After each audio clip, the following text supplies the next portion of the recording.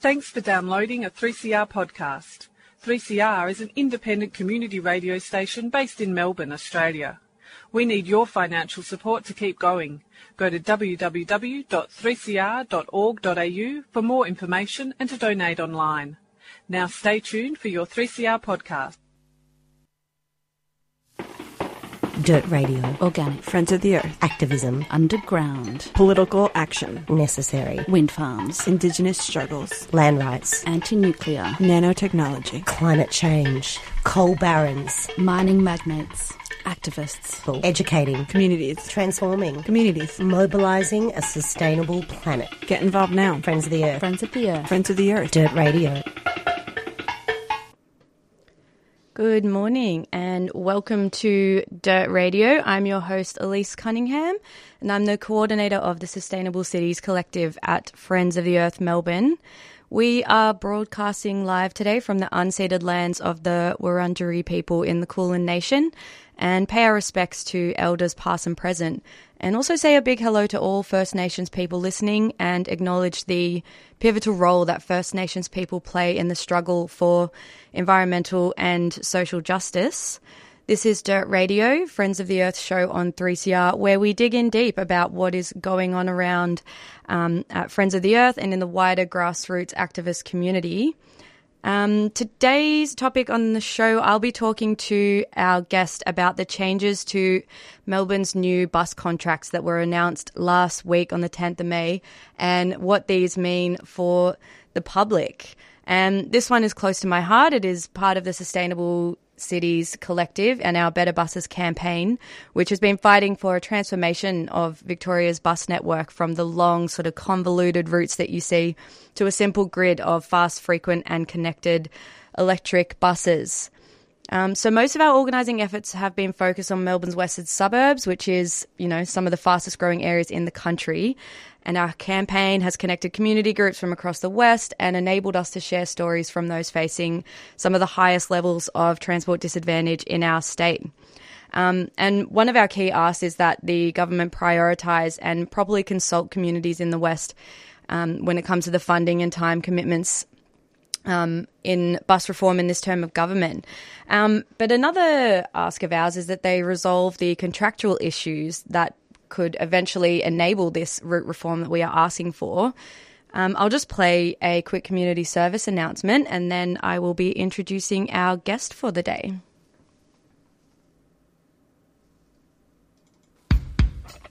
Able-bodied Australia does not realise that people with disabilities across the board are being discriminated against. Then the government to demand that we go out and get a job without removing the disincentives like the lack of access to transport and community infrastructure, without providing accessible buildings that can provide barrier-free employment. I'm not getting a fair go and I don't like it and I'm saying so. You're listening to 3CR, 8:55 on the AM dial.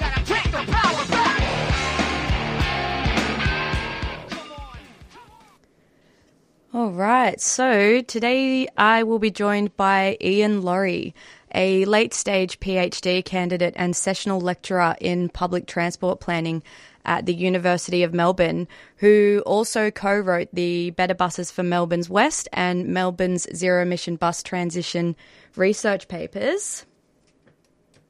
Iain, how are you today? Hi, Elyse. How are you going? I'm very well, thank you. Thank you so much for taking some time out of your morning to join us today and talk us through what these changes mean. I guess the first question that people might have is, what are the pre-existing contractual issues that we've been, campaigning for the government to fix, and how have they been blocking bus reform? Yeah, I mean, there's quite a bit in that question there, Elyse, and it's going to be fun to talk about this with yourself for the listeners' benefit over the next half hour or so.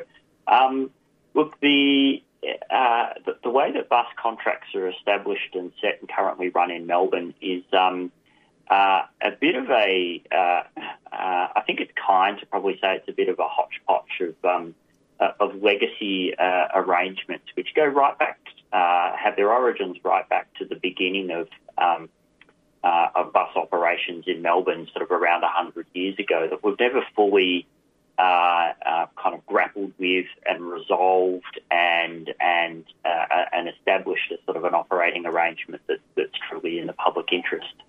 And so how it's currently mixed at the moment is, broadly speaking, we have about a third of our buses and bus routes are operated under a structure where the depots that those buses operate out are under a publicly owned, and then the balance of the network is operated by a whole grab bag of a dozen or so different private operators, where the buses and the depots that they operate out are private.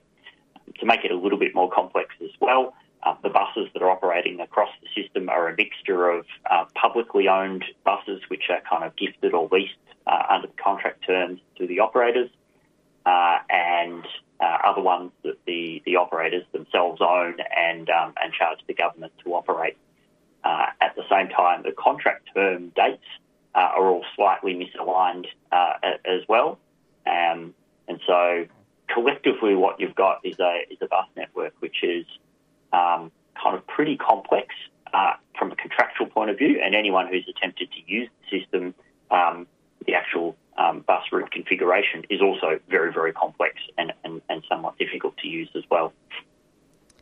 Yeah, you're definitely right about the complexity, and that's something that we've been working through together on this campaign. I think it's a lot more complex than people realise because of, just how many different contracts there are and all of the kind of political stuff that goes on in that space. So, with you on the complexity of that one. I guess in terms of the contract changes that were announced last week, can you maybe just explain a bit about, what they mean and why they're sort of significant to our campaign? Yeah, so I'll try to explain it in as clear terms as possible, at least, because the reforms that were announced last week, on one hand, they're absolutely essential for genuine bus reform that the campaign has been working so effectively with over the last couple of years.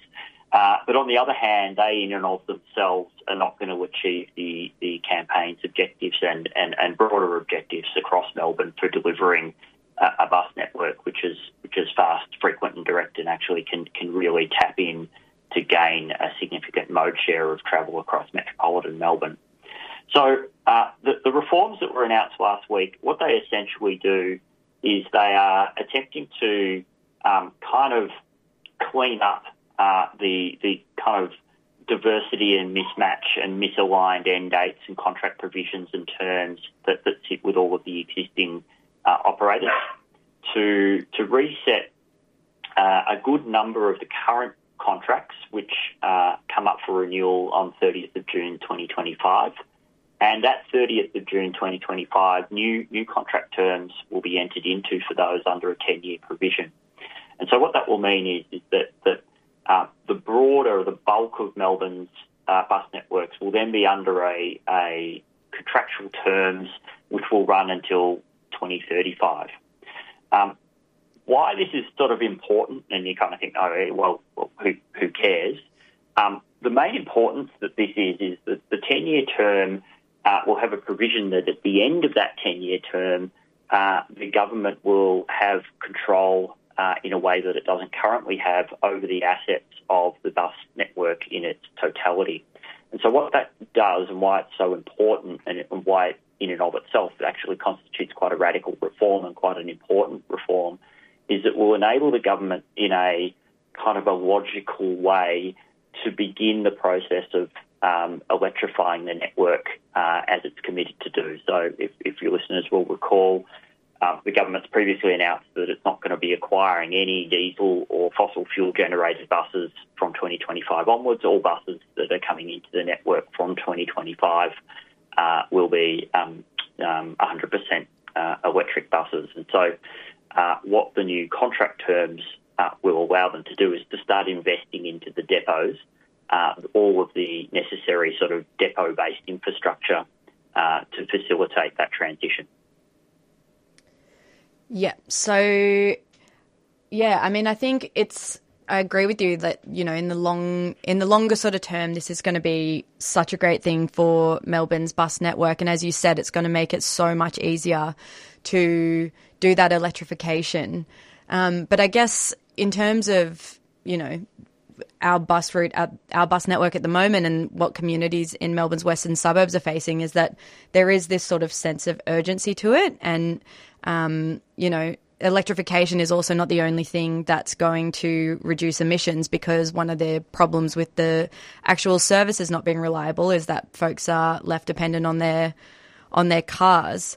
So I guess that's why, you know, we are holding our rally tomorrow to sort of push for that network reform as well. Do you see sort of in the next, you know, in the shorter term, a way that kind of route reform could be done? Yeah, so there's a couple of things in that, Elyse, is that absolutely these contract reforms in and of themselves are not going to achieve, by their very nature, they're not going to achieve the type of network route reform that is absolutely critical to get people out of their cars, to enable people to, you know, sell the second, third or fourth car, to be able to actually use public transport as a viable mode for everyday travel. And so, you know, that is absolutely critical. And I think it might have been said elsewhere, but, you know, one of the things here is that electric buses are nice, but a bus that actually is full of people taking people places, in a sense, it would probably be better if it was diesel and happened really, really soon, rather than just sort of waiting off into the never for an electric bus, which we now know is coming, but it might be nearly 10 years away before actually they roll out onto the network. And in a sense, the electrification of the network would be an utter missed opportunity if we just electrified the existing route structure. There's no point having electric buses running around the streets with no one on them offering a service quality, which is really just not good enough for anyone to get out of their cars. And so if we're looking at actually achieving sort of the climate objectives that are so critical, electrification is important, yes, but route reform is absolutely critical. And, you know, either way, within a few years' time, no one's going to sell anyone a diesel bus anyway. So electrification is happening regardless. And the contract reforms are going to probably make that a more streamlined, efficient process from a contractual point of view, but in and of themselves, they're not actually going to undertake the route reforms that are so critical to get people onto buses. So the reforms that were announced last week, it's important to understand they're not covering the entire network. A large proportion of the network was actually recontracted within the last sort of 12, 18 months or so, and Kinetic, one of the bus companies, has taken that on. And my understanding of that is that it is possible for those bus routes to be restructured, and that there can be some strategic work which goes on in the near term to be able to undertake a process of reform contractually under those. Clearly for the buses which are coming up for renewal under the contract terms of 2025, that would be a more logical time to do reform of those routes under the provisions of the new contract terms. But if you go back in a sense, it's never impossible to do network reform. The government is paying private operators to operate to a certain timetable. It's always possible for government to sort of say, actually, what we want to do now is to restructure this network to operate to down different roads to a different timetable, a fast, frequent and direct network. It's always possible for government to do that. The contractors might say, well, that requires us to go about our business differently.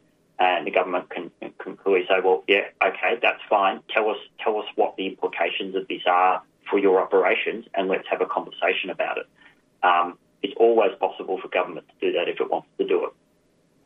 So I think it's important for us to remember that route reform can happen. The current structure of contracts is not ideal if you wanted to do route reform.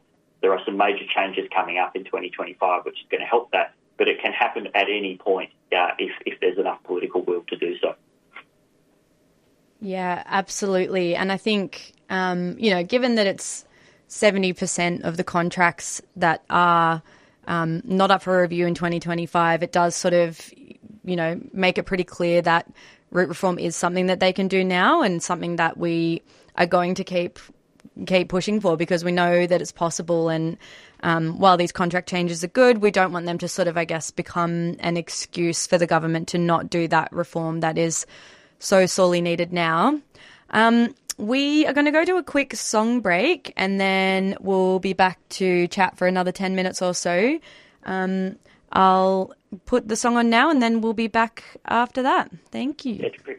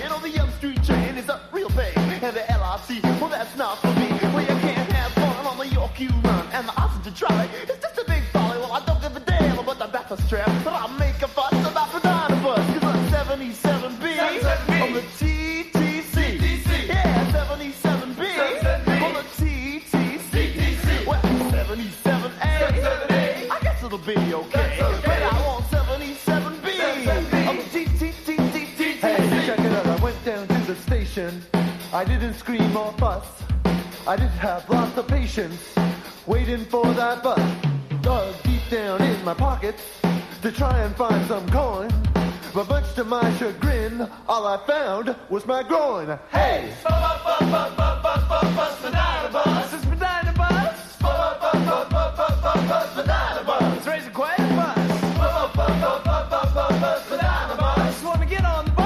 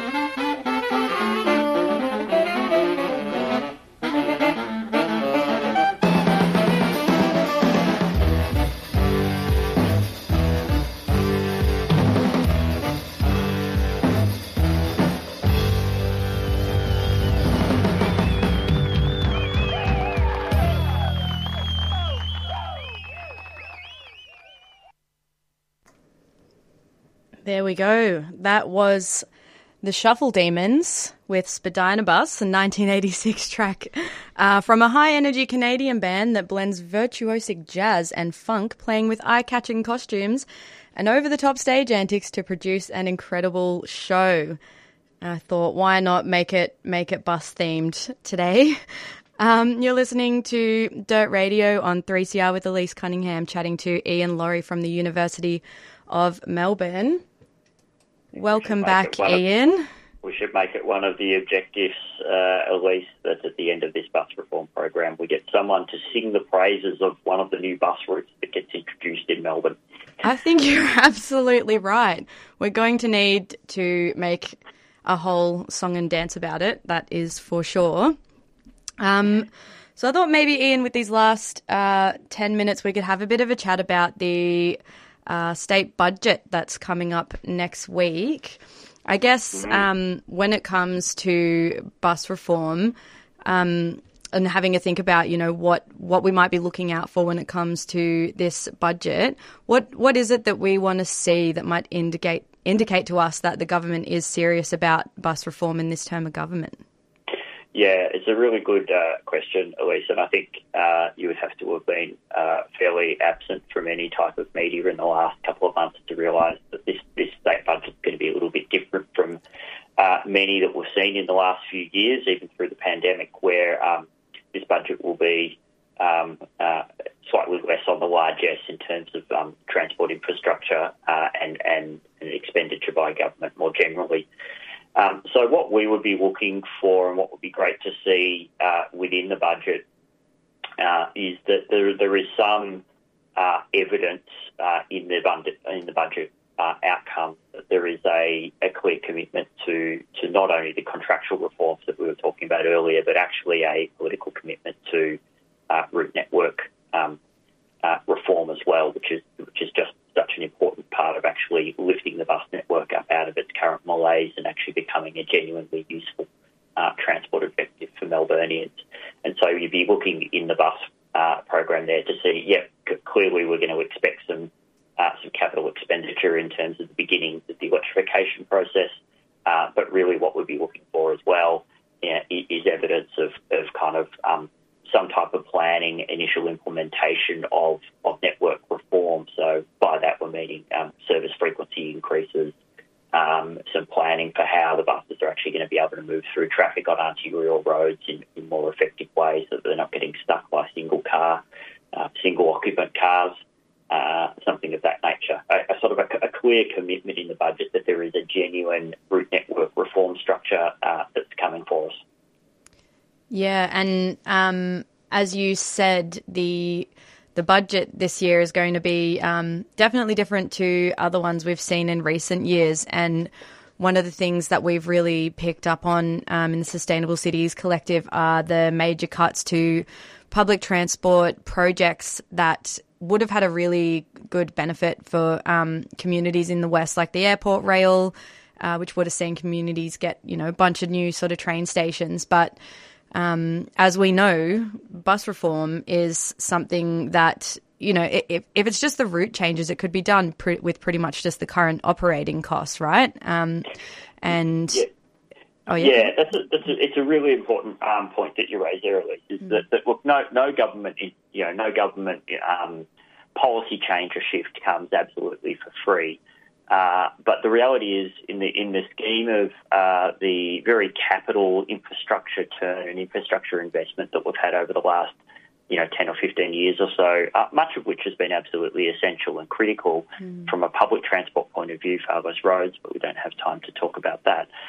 Bus reform that we're talking about here could be implemented in a very, very quick time frame, in a way that probably is for budgets that's comfortably within the cost of, 1 or 2 level crossing removals that we're seeing happening all over the place. I think the thing when it's quite an enjoyable aspect of teaching public transport concepts to students at the University of Melbourne is when you tell to them and announce to them, look, Melbourne operates and invests enough money in its current bus network to have the world's best suburban bus network. It's not actually a cost, or it's not actually a service problem that we have, which is such a luxurious position to be potentially in compared to most, say, sort of North American cities, for example, where the amount of bus service they operate is, really just insufficient to actually do what anyone might want it to do. Here we actually do operate a lot of kilometres of bus service, and the barriers are really just the political will to restructure that route network to provide something which is actually fast, frequent and direct and gets people where they need to go. And, it can happen with not a substantial amount of additional, budget expenditure. It can happen. It's just going to take political will.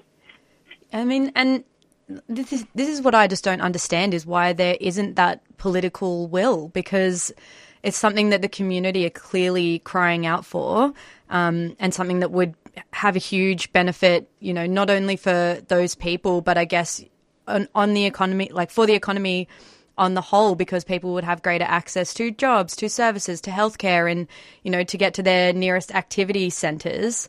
So it just doesn't make any logical sense that this is how we're operating the bus system. And every time, I'm sure you experience this too, but every time you explain to someone sort of what we're asking for in the Better Buses campaign, people are shocked that that's not what is already happening, because it just makes so much logical sense to just, plan the buses correctly and provide that as an essential service that it is. So I guess that's what I want to understand, is why there isn't that political will. Any insights? I think the background of this is really it's a concern that changes to the existing network, even if ultimately you're going to radically improve the network overall, changes to the existing network will require some existing users to adjust the way that they interact with the bus service. So some people will have a bus stop that's very close to their house. Perhaps that bus stop will require them to walk a little bit further. Now, walking a little bit further will actually then open up to them a bus service that's vastly more useful for getting across the city. A bit of research that we did by reconfiguring the network in the western suburbs when we looked at it last year realised that keeping all of the operating costs effectively static, exactly the same as they are now, and you just use all those existing service kilometres, you could reconfigure the network to provide access to sort of 3, 4, 5 times the number of people within a given travel time. I mean, that's a huge opening up of the city, a huge sort of opportunity of freedom for the city, which is sort of latently sitting there. But in that, there are going to be some people who might have to walk a little bit further right at the beginning or the end of their trips, even if ultimately the bus, when they get to the bus stop, is going to be there within a couple of minutes rather than 30 or 40 minutes away. So the political challenge around this is not being scared about that reality, is not being kind of rabbit in the headlights about reform, being concerned about how existing users might be upset, even if it's going to produce better outcomes for them, and tapping into the reality of all the hundreds of millions of extra trips that will happen each year by people who currently drive.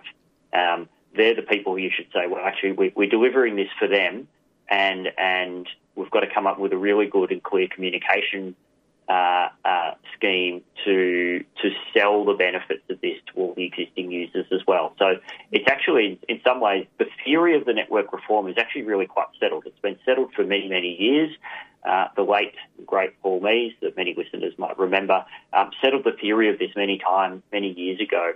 The challenge now, actually, we're on the cusp of a reform campaign, and we know that government is seriously thinking about doing some of this stuff, and I applaud them for getting as far as they have. The challenge now is actually to get an incredibly good community campaign to actually sell the benefits of this network reform, which, the campaign itself is part of this, and many of the people you've been speaking to recognise the benefits of it. The government now itself needs to bring its, not insubstantial skills in sales and marketing on these ideas to bring it to life. Yeah, absolutely. And Iain, we're nearly at time now, so thank you so much for joining us today. And to all of our listeners, we will be holding a rally for bus reform tomorrow at 12:30 p.m. at Spring Street on the steps of Parliament to demand that the government do commit to bus reform in this term of government. So please head to our website, melbournefo.org.au, or visit our socials to find the sign-up links. And Yeah, head on down and join us at Spring Street tomorrow. I've been your host, Elyse Cunningham, and next up on 3CR, we've got Billabong Beats with Gavin Moore, so stay tuned. Thanks so much, Iain. Thanks very much, Elyse, and thanks, listeners.